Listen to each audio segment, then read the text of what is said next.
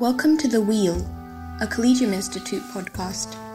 Hosted by Collegium student fellows together with senior members of our team, this podcast features interviews with visiting scholars and faculty authors of new work that help us to appreciate the shape of life today, both in its dynamism and in its timelessness.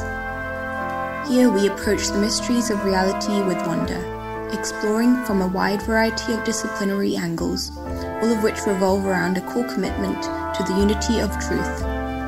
Here, authors make the case for how and why their books are important, not just for specialists in their own field, but for all of us inside the university and out who seek wisdom for a life well lived.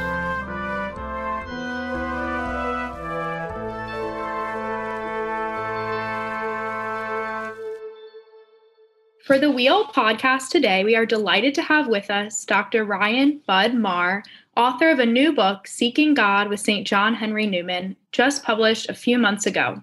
Dr. Marr is currently the Academic Dean of Mercy College in Iowa and has also served as the Director of the National Institute for Newman Studies and Associate Editor of the Newman Studies Journal.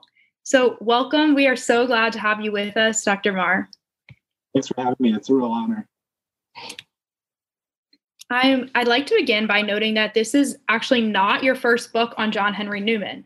You previously authored a monograph entitled To Be Perfect is to Have Changed Often, the development of John Henry Newman's ecclesiological outlook.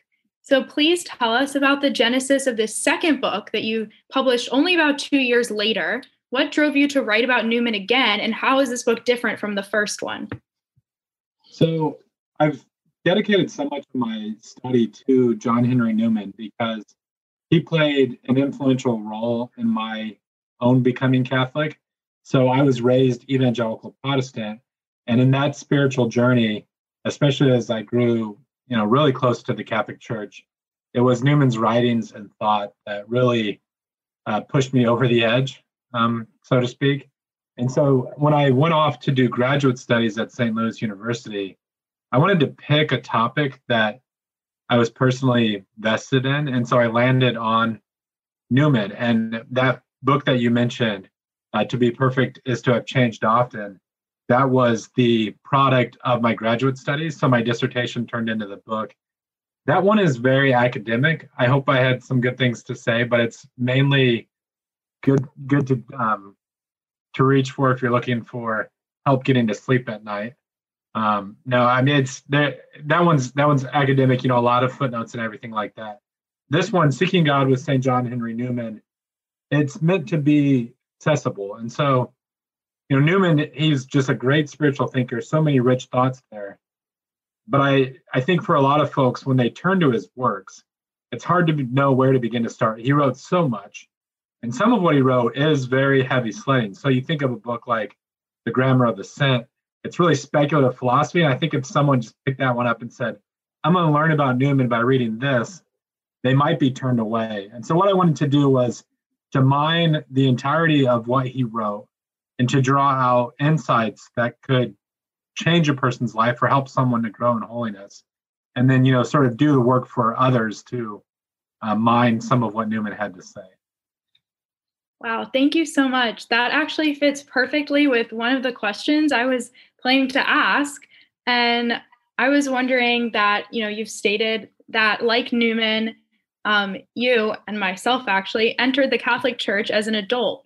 So how were your experiences with Newman as a non-Catholic? And in what ways do you think Newman can be a source of hope and inspiration for non-Catholics and Catholics alike, and specifically college students in today's world? Yeah, so it was a line from one of Newman's books, in fact, one of his most famous books called An Essay on the Development of Christian Doctrine, that first got me thinking, or I should say first really sparked my interest in the entirety of his work. And early in that essay, Newman says, to be deep in history is to cease to be a Protestant.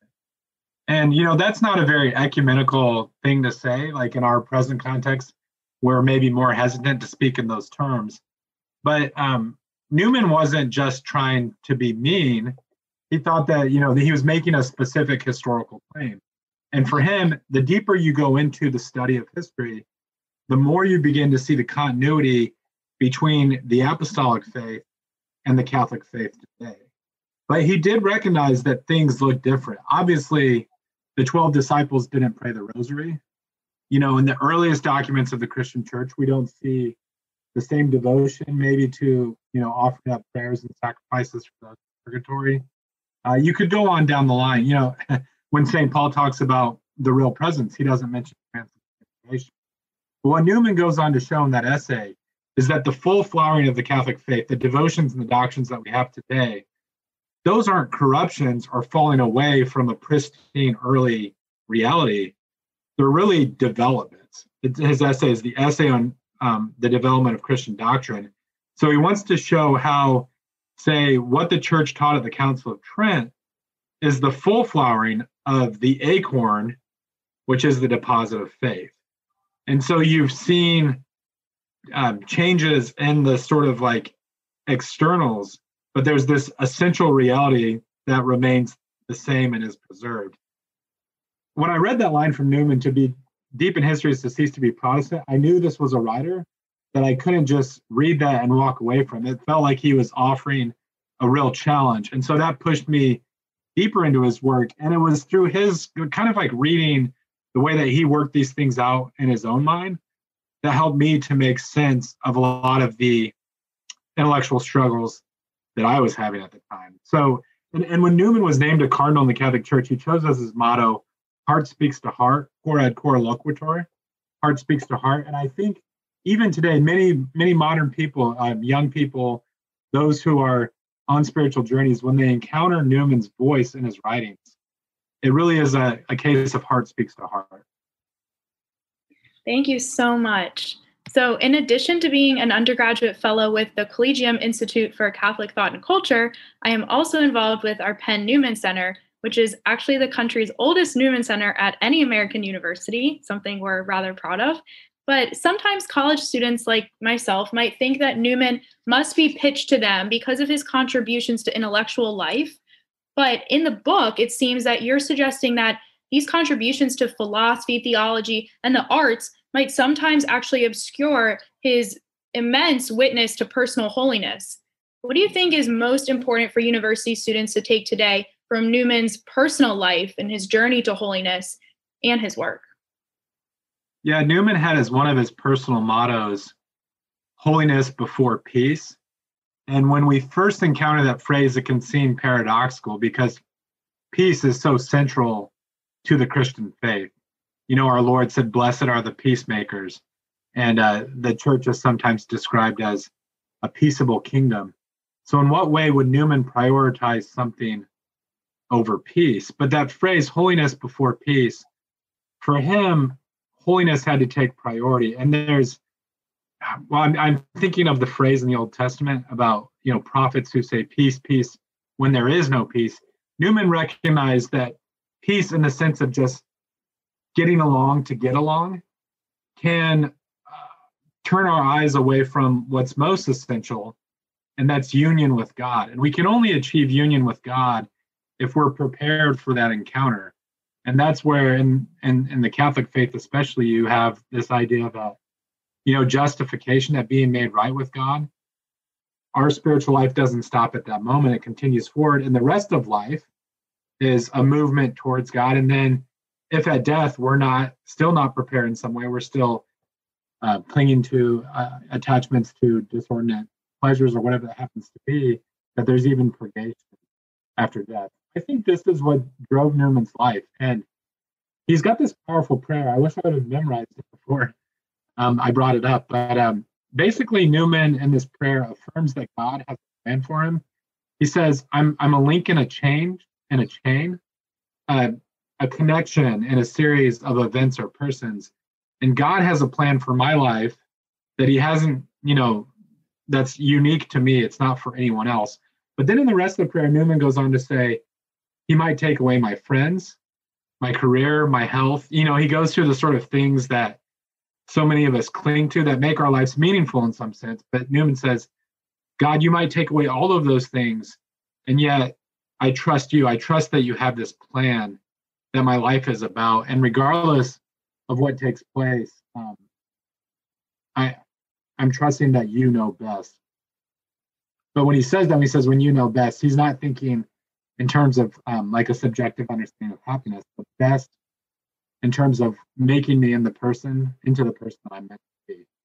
So I think in Newman's life, throughout every aspect of his life, you see a real abandonment to divine providence, this fundamental trust that God is leading them to a certain point, and that you can miss that if you focus simply on external realities, the kind of things that a lot of times affect our mood. Yeah, that's great.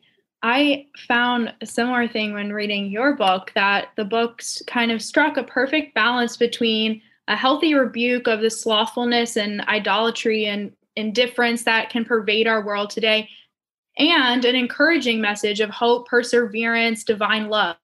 Were you conscious of striking this balance while writing? And how do you think it reflects Newman's own approach to his ministry? I think I was conscious of that about midway through writing the book. I wrote, one of the first chapters I wrote was on the three stages of the spiritual life: the purgative, illuminative, and unitive way. So several of the saints have talked in these terms. And I noticed in that chapter that I spent a lot of time on the purgative way.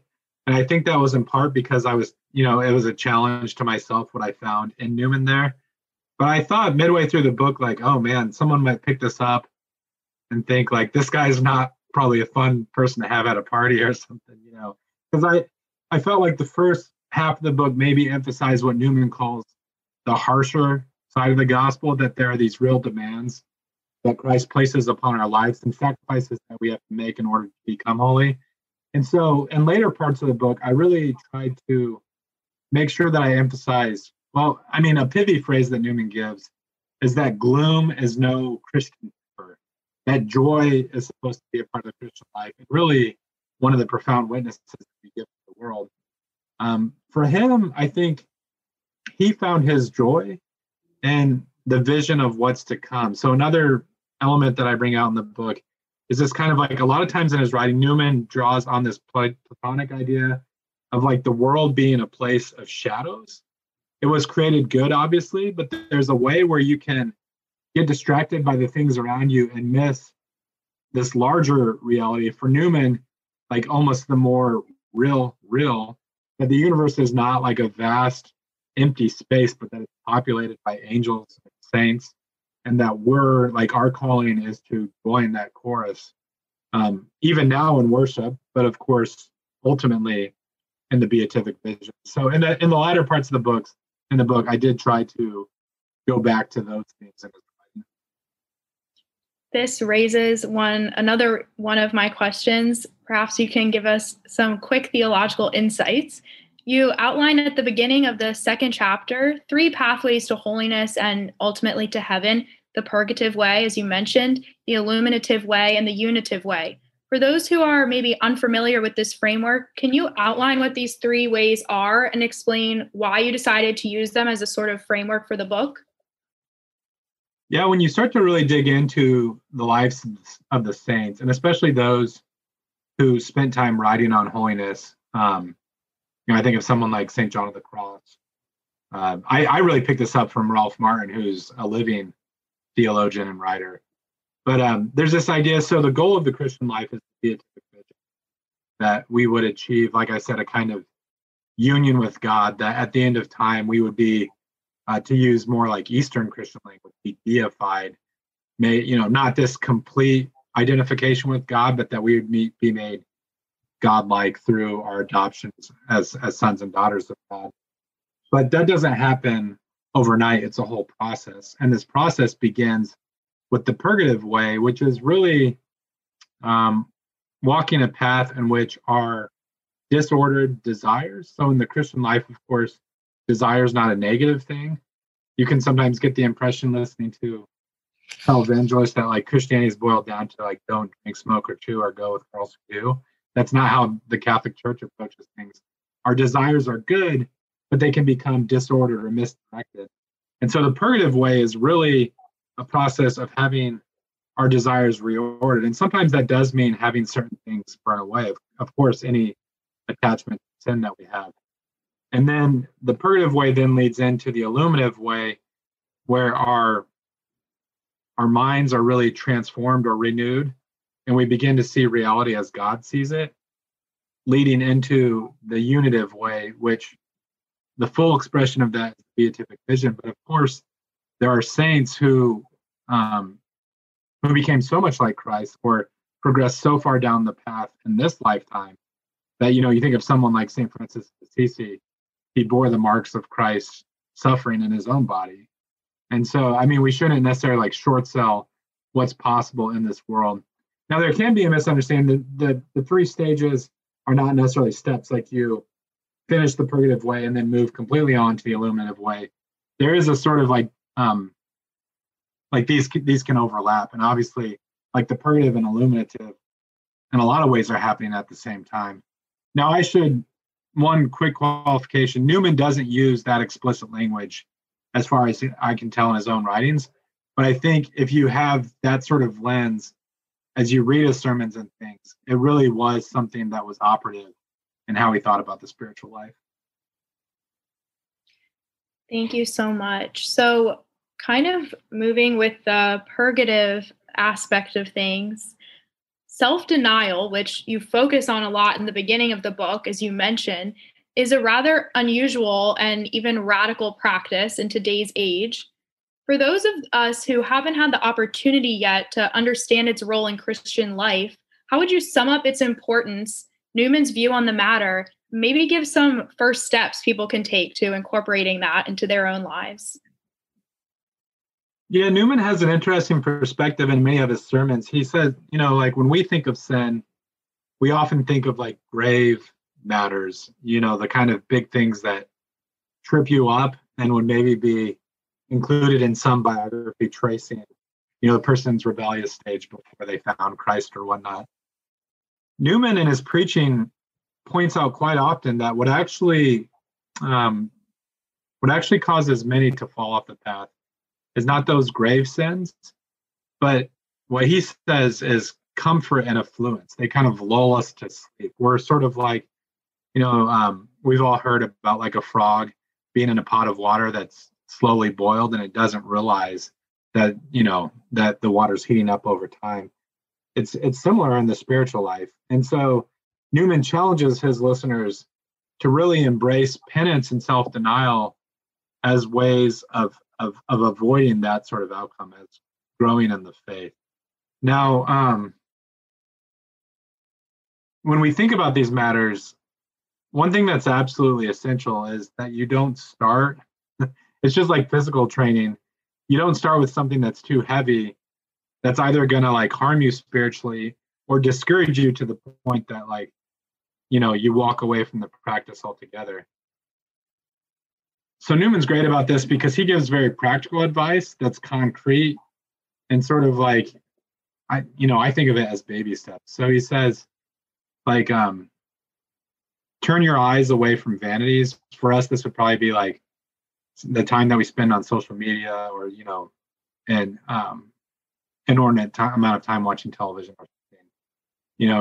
He says, give alms, wake up at the start of the day, like don't hit the snooze button. He doesn't say snooze button, but dedicate the first fruits of the day to prayer. And for Newman, prayer is so essential. He compares prayer to like, he says prayer is to the spiritual life what breathing or oxygen is to the physical life. You just can't make progress towards God without it. And so it can't be an afterthought. It has to be something that you plan and prioritize. But all those sorts of things, Newman doesn't say like start with a hair shirt or, fasting for a whole week at a time. I think he gives things to his listeners that they can really grab a hold of and start and hope to attain so that they continue to grow. You actually include a quote from him in chapter 3 that I have written down here, that Newman, he succinctly remarks to, quote, begin not with the end, but to begin with the beginning. And I was dying to get your thoughts on that quote and what that means for our daily lives and how we can try and begin at the beginning. Yeah, that quote is really rooted in some of my own experience because I remember an important conversation with a spiritual director where, I was struggling with different things at that time. And in sort of like exasperation, I said, if only I were a monk, this would be a lot easier. And I thought, if I could be out of the world and in a quieter place, et cetera. And he was quick to point out to me that God had called me to the vocation of being a husband and father, and that vocation, providentially ordained, would be the specific means by which I was sanctified. That we deceive ourselves into thinking, if I just had this other kind of life, the spiritual life would be easier. Another way that I kind of fall into that temptation is I love the stories of the lives of the saints, but I'll read about the martyrs or stigmatists or whatever and think like, that's great, that's amazing. If I were called to that, you kind of get this heroic vision of yourself. But it's just false to think that we could be like, I should say it's wrong-headed to start with like the levitation or the martyrdom or whatever. Because really our love is proven in the individual moments of an ordinary day. And Newman says the hardest part of religion is just to be regular in it. But we're just deceiving ourselves if we think like, if you're completely cross with your family members, or, you have no control over, you're just completely gluttonous or whatever, we're just self-deceived to then think like, well, if I was presented with martyrdom, it would be different. So we have to begin to see each little moment as an opportunity to grow closer to God. And those will really be the testing ground for whether or not we're truly prepared for some greater sacrifice.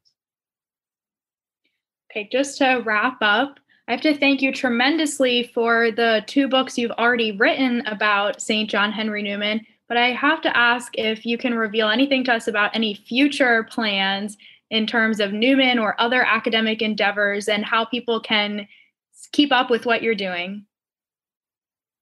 Yeah, so I do have something in the works with Emmaus Road Publisher, and it's a book specifically on how Newman interprets scripture.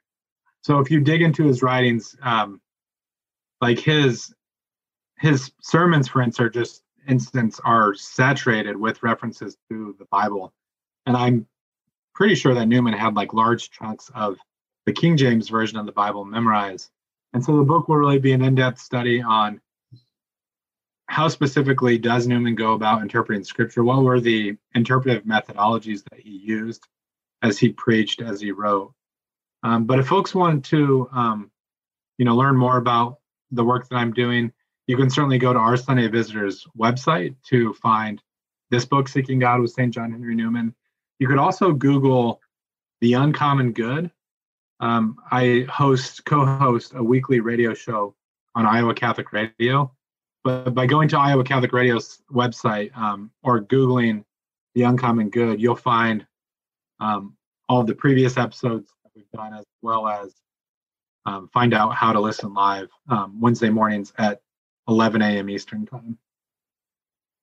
Thank you so much, Dr. Marr, again, for giving all of us this opportunity to hear more about your book. I hope everyone goes and gets a copy. I could not recommend it more. And we were so grateful to have you with us today. Yeah, thanks for having me, Lisa. It was really a joy to talk to you, and blessings on your own studies and everything that's going on in Philadelphia. Thank you. You've been listening to The Wheel, a Collegium Institute podcast. Stay tuned for more episodes. And to stay up to date on upcoming events and programming, visit collegiuminstitute.org.